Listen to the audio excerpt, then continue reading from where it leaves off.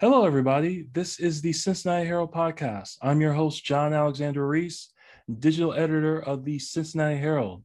If you don't know, the Cincinnati Herald has been around since 1955 and is the largest African American newspaper in the greater Cincinnati area.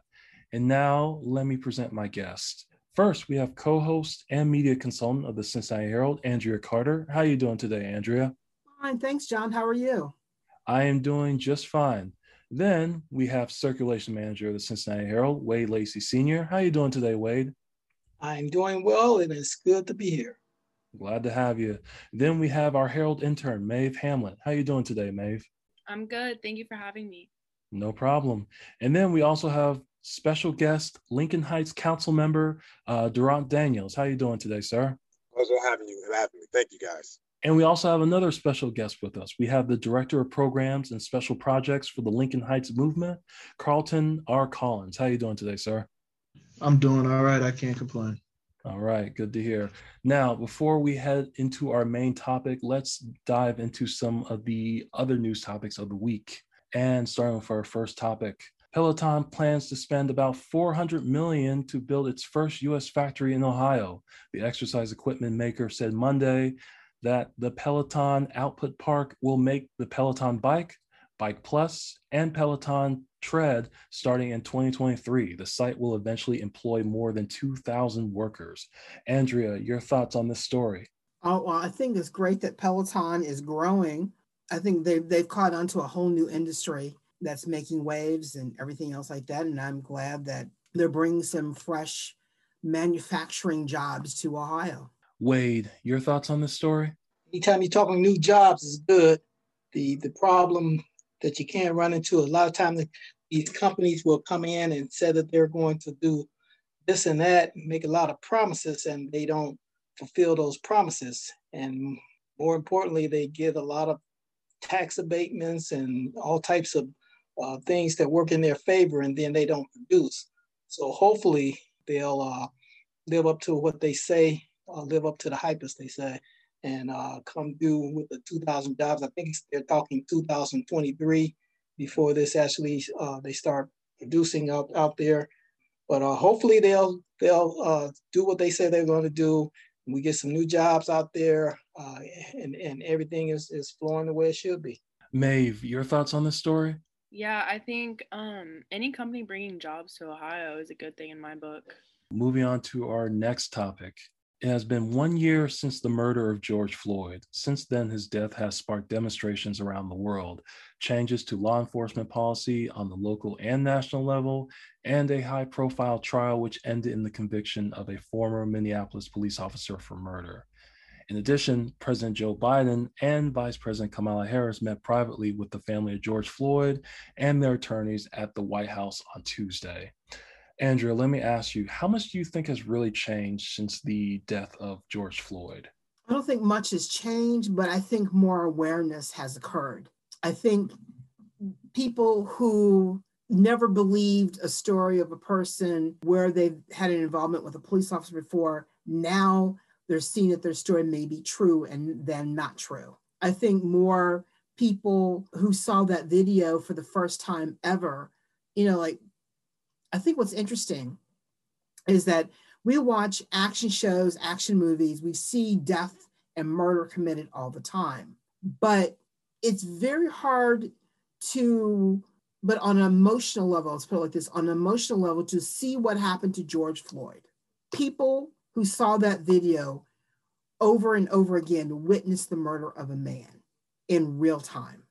It wasn't audited. It wasn't video. I mean, there was nothing massaged about it. It was real time, seeing what people have been complaining about. And I think that jerked a lot of people in the pandemic awake, and they didn't know what to do. People were protesting, people were awake. So I think in terms of change, there's more people who can accept truth. And then there are more people who still don't want to accept it or don't really care. So I think, I hope Congress passes the George Floyd bill. It needs to be done because a message needs to be sent to people in authority We want you to do your jobs, but you need to respect the people that you're doing the job for. And if you can't do that, then you need to step aside and pay the consequences of your actions on your job like everyone else does. Wade, your thoughts on the 1 year anniversary of the death of George Floyd? Like Ms. Carter said, I think that a lot of people had their eyes awakened. It was similar to the mid 60s with the civil rights movement, and they showed everything on television, the dogs and the people being beaten and all that and everything. And so for a lot of people that didn't deal with that on a regular basis, it was like, oh, wow, we can't let this happen. That's not us. That's not America. And so it was a change had to be made immediately because so many people was terrified or horrified at looking in the mirror, okay, and seeing what we was really like. So I think this has kind of had the same effect with so many people watching this over and over again, and the big stage that the trial and all that was on took place. This has really made a lot of people say, I'm a good person and I don't stand by something like this. So it has changed on both sides. You have a lot of people that want different things to happen so that this type of thing doesn't happen again. But at the same time, you look at some places, they're trying to outlaw where you can't even film a police officer anymore. So both sides are in action right now. So the change is there, but it's a battle now between good and evil, let's say, as to what will happen going forward. Maeve, your thoughts? I think we've seen small victories in regards to George Floyd's murder, with the police officers being held somewhat accountable for his murder. But I still think there's so much more room for improvement, especially within the police force and the systemic racism, kind of in how America is built off of. So I think we're heading in the right direction, but I still think there's so much more room to improve. Moving on to our third topic. 2021 also marks another anniversary. It has been 100 years since the Tulsa Race Massacre, which has been called the single worst incident of racial violence in American history. Mobs of white residents attacked Black residents and Black businesses of the Greenwood District in Tulsa, Oklahoma. The attack destroyed more than 35 square blocks of the district, which was known as Black Wall Street. Some historians say as many as 300 Black people were killed and another 10,000 were left homeless. Andrea, your thoughts on this 100th anniversary of the Tulsa Race Massacre? I say it's time that Oklahoma acknowledge a terrible moment in their history. And I think the community needs to wear their shame and admit what they did was wrong and make retribution to those families that were affected by the massacre. The fact that you have one lone witness who's over 100 years old speaking out about what happened when she was a little girl is horrible to think that she has to do that. But I think the fact that the incident has been covered up for so long, and now it's coming out and everyone's getting antsy again about that. Even though you cannot prosecute, you can prosecute the town for covering it up. And someone needs to pay a price for history and the truth and bring shame on them and those people who did it. But until that happens, all we can do is honor and pray that if we build another Black Wall Street, it will not be destroyed like it was before. Wade, your thoughts on this story? It serves to remind us that these last 4 years, a lot of people was trying to create this again. A lot of people was trying to make another race war type of thing, and this was the model that they had to eliminate a whole community to start a race war. These last 4 years, we've come very close to that mindset again, and it's still out there. And so this is a good time to reflect. And you think 100 years, you think, oh, those people was back there a long time ago. We don't, we're civilized. But as all of us know, the same thing that happened in the past can happen today. And so it's more of a reminder that we are so close to actions like that again. Maeve, your thoughts on this story? Yeah, like Andrea said, I feel like the city need to wear their shame. This was a traumatic event for thousands and thousands of people, and people are still alive that went through this, and they still feel like, their justice hasn't been served. And I think it needs to be more acknowledged and taught in schools. And I think these people need to get their justice. And now, moving on to our final topic. 8 people were killed and several more were injured Wednesday morning when a gunman opened fire at a rail yard near San Jose, California. The gunman was later identified as maintenance worker Samuel Cassidy, who shot and killed himself at the scene. This tragic news comes after there were at least 12 mass shootings over the weekend, which took place across 8 states. Andrea, your thoughts, and do you think this tragic incident will hopefully lead us to more, gun control talks? I'm hoping. I mean, what we have witnessed over the last decades hasn't. When do we say enough is enough? When will politicians finally admit something more needs to be done than just gun control or prohibiting a certain gun? When does it come? When do we have to say that there is something going on in our country where people are choosing to pick up a gun and deal with their issues by taking out others around them? When do we admit that there is something sick about our society when this happens and it's not being addressed? Because if it was reversed, and if it was a lot of Black and brown people doing this, there would be something done right away, but it's not. So all I can say is I hope the politicians pick up and say, okay, enough is enough. We have to pass this, and maybe kick the Republicans in the rear and actually do something about gun violence and gun control for the first time ever, than just keep spouting the stuff that the NRA puts out. Wade, your thoughts? Well, I think it's going to be a long, hot summer this year. And I believe that we'll probably see more and more of this. It seems now that it's also in vogue now to do these shootings and then shoot yourself or kill yourself. So they don't have any fear of being shot because they're going to kill themselves anyway. So I think we're going to have a long summer to see that trend happening for the rest of this year. I don't think that anything will change in terms of gun control or anything unless we have a youth movement. And when I say youth movement, I mean the 20s and 30s group of young folks out there.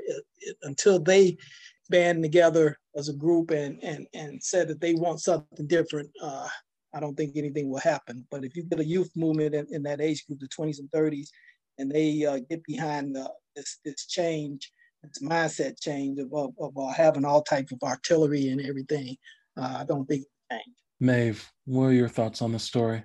I think America needs more than thoughts and prayers in regards to mass shootings. I think it's traumatizing for so many people.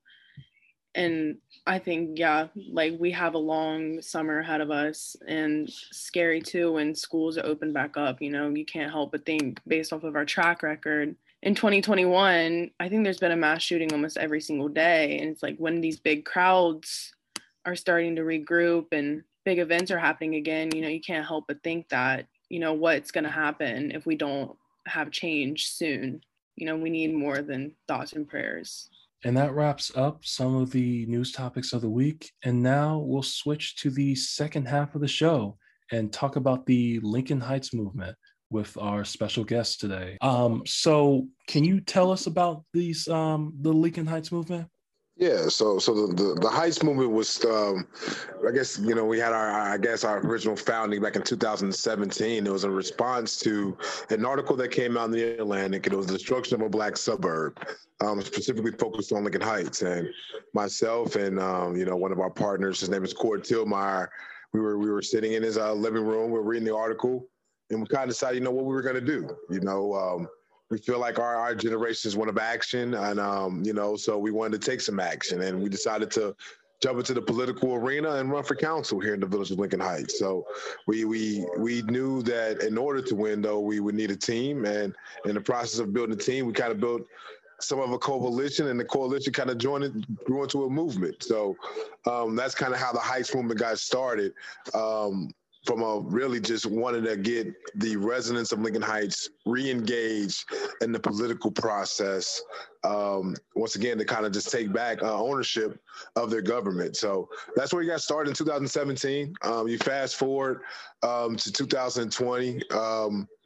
Once again, the pandemic hit all of us hard in a lot of different ways, and it affected our community in a very unique way. One thing about the Heights movement as well is that all of the leadership, for myself, Carlton Cord, Brandon Woodard, Keith Mitchell, there's a lot of us, especially at the time, Celeste Treese,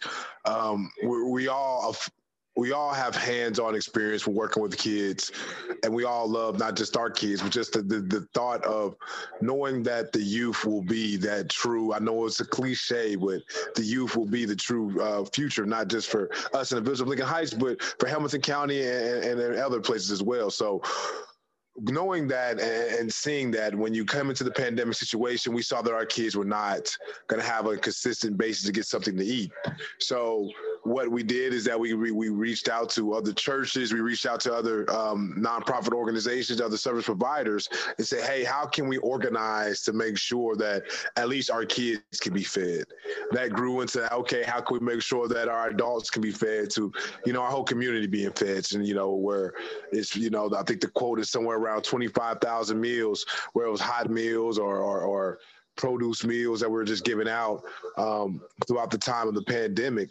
But that's what it did for the organization, where it allowed us to kind of get more organized, because we saw that there is a true need for not just the service of being there when the community needs it, because obviously, the pandemic will end, but we saw there was a true need for engagement and empowerment in the residents. And that's where we kind of were blessed enough to partner with the Obama Foundation and My Brother's Keeper. And once again, they gave us another leg up into how can we as the Heights movement empower our residents to not only think about, what jobs they have right now, or thinking about, how can they get on with the day-to-day lives, but think about what problems do they want to solve, and how can we empower them to solve those problems.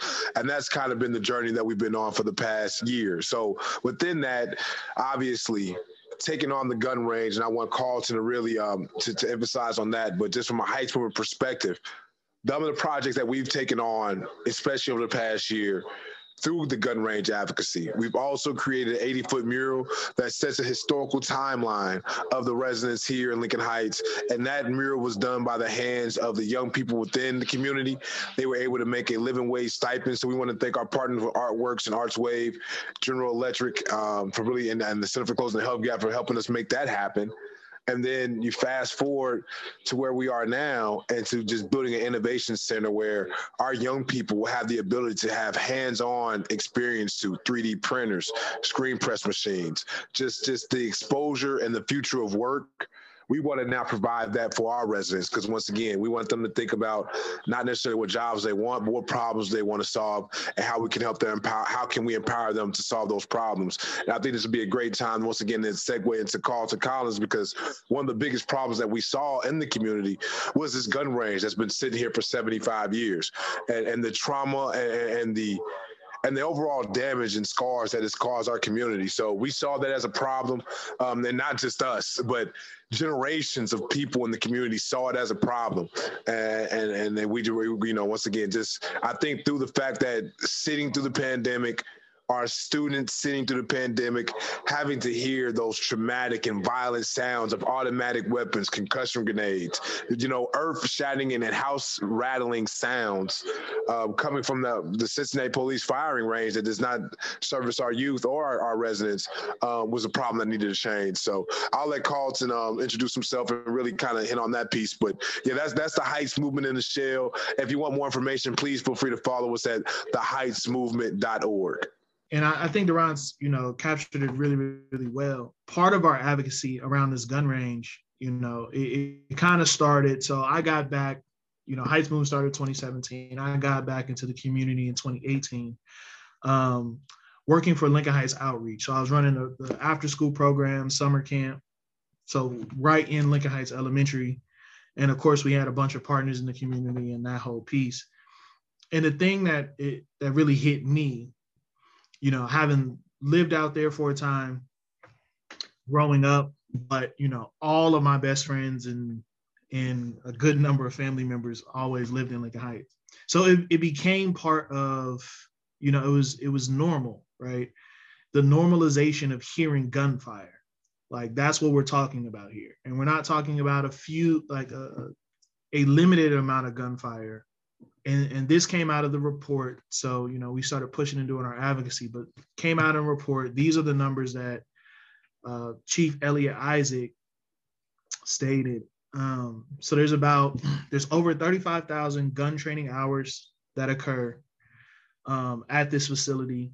They shoot 300 days a year, 6 days a week, 7 hours a day, and have done so for 74 years. And the 7 hours a day, that's a new phenomenon. I'll give them grace and say it's been the last 2 years. But when we were kids, it was sun up to sundown. You could always hear gunshots. Just it never really mattered what time it was.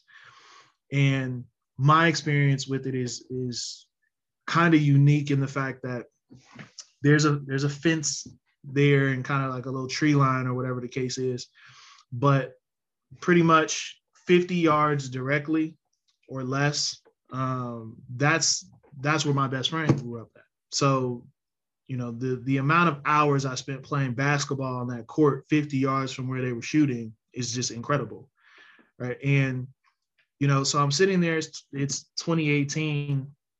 I'm sitting there, it's 2019, and I'm like, you know, how are we, you know, what can I do to ensure to tell the story and really get on this spectrum of healing for my kids, right? So one of the frustrations that I had was the fact that, you know, for the summer, we would hire 12 teachers, you know, a teacher assistant for every grade. It's about, you know, combating summer learning loss, but there's also a STEAM camp, all of those kinds of things. And the thing that really bothered me most was the fact that I couldn't adequately tell my teachers what they could expect in terms of some of the issues that the kids were dealing with, right? It had never been identified. Like, so when you talk about kids who have maybe certain issues with aggression, and if you're born and raised in the Cincinnati area, everybody know folks from Lincoln Heights is a little temperamental. We are known to fight from time to time.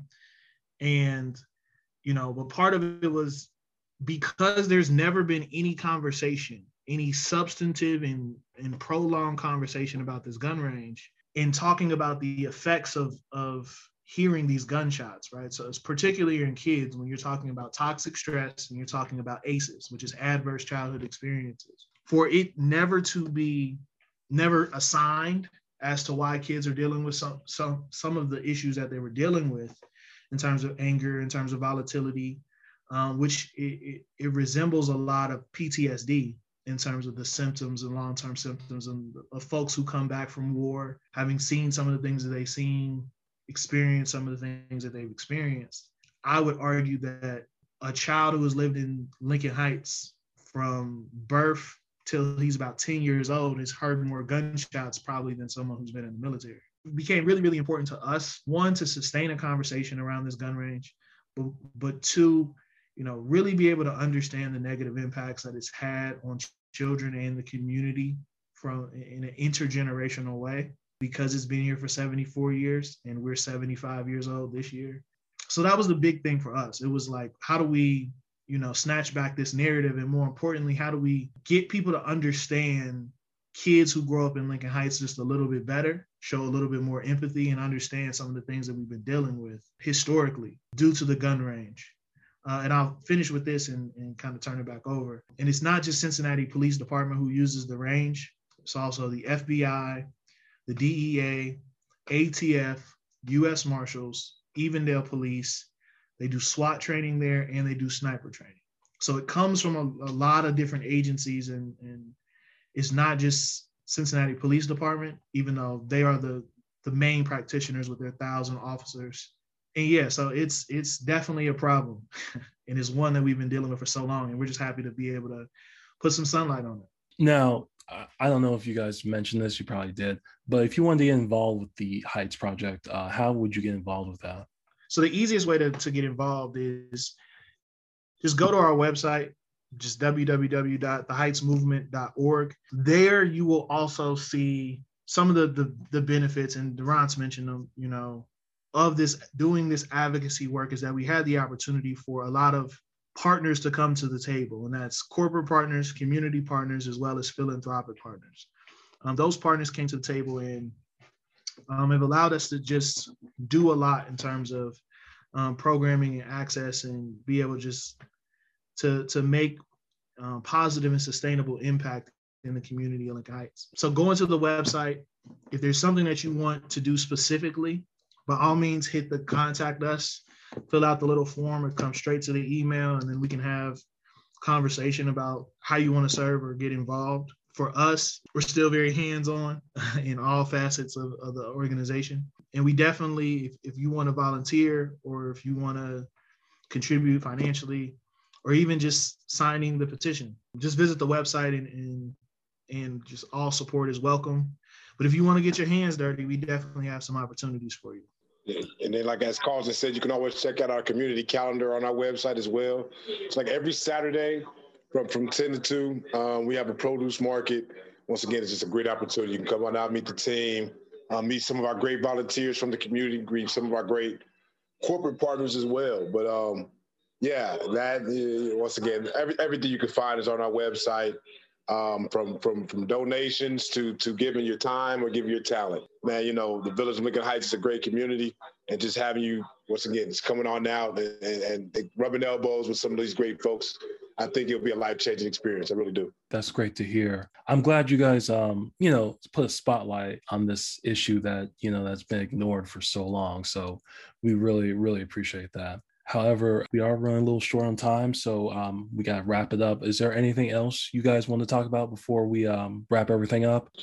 Just on my end, once again, the work from a Black journalist perspective, on that, and like I said, I'll wrap it up on this, because what we focus on from the Heights movement, I know I said it so many times, right, is innovation and thinking about ways, how do we solve problems? What you all do at the Herald is unbelievable, because you're giving a voice to not just people who not always have that voice, but you're also hiring and employing people that look like us and giving them that power of the pen to tell these stories. So just kudos to the great work that you guys are doing. Once you get, I think they said since 54, and man, so once again, I just want to thank you guys for the great work that you're doing. Once again, please follow us at theheightsmovement.org.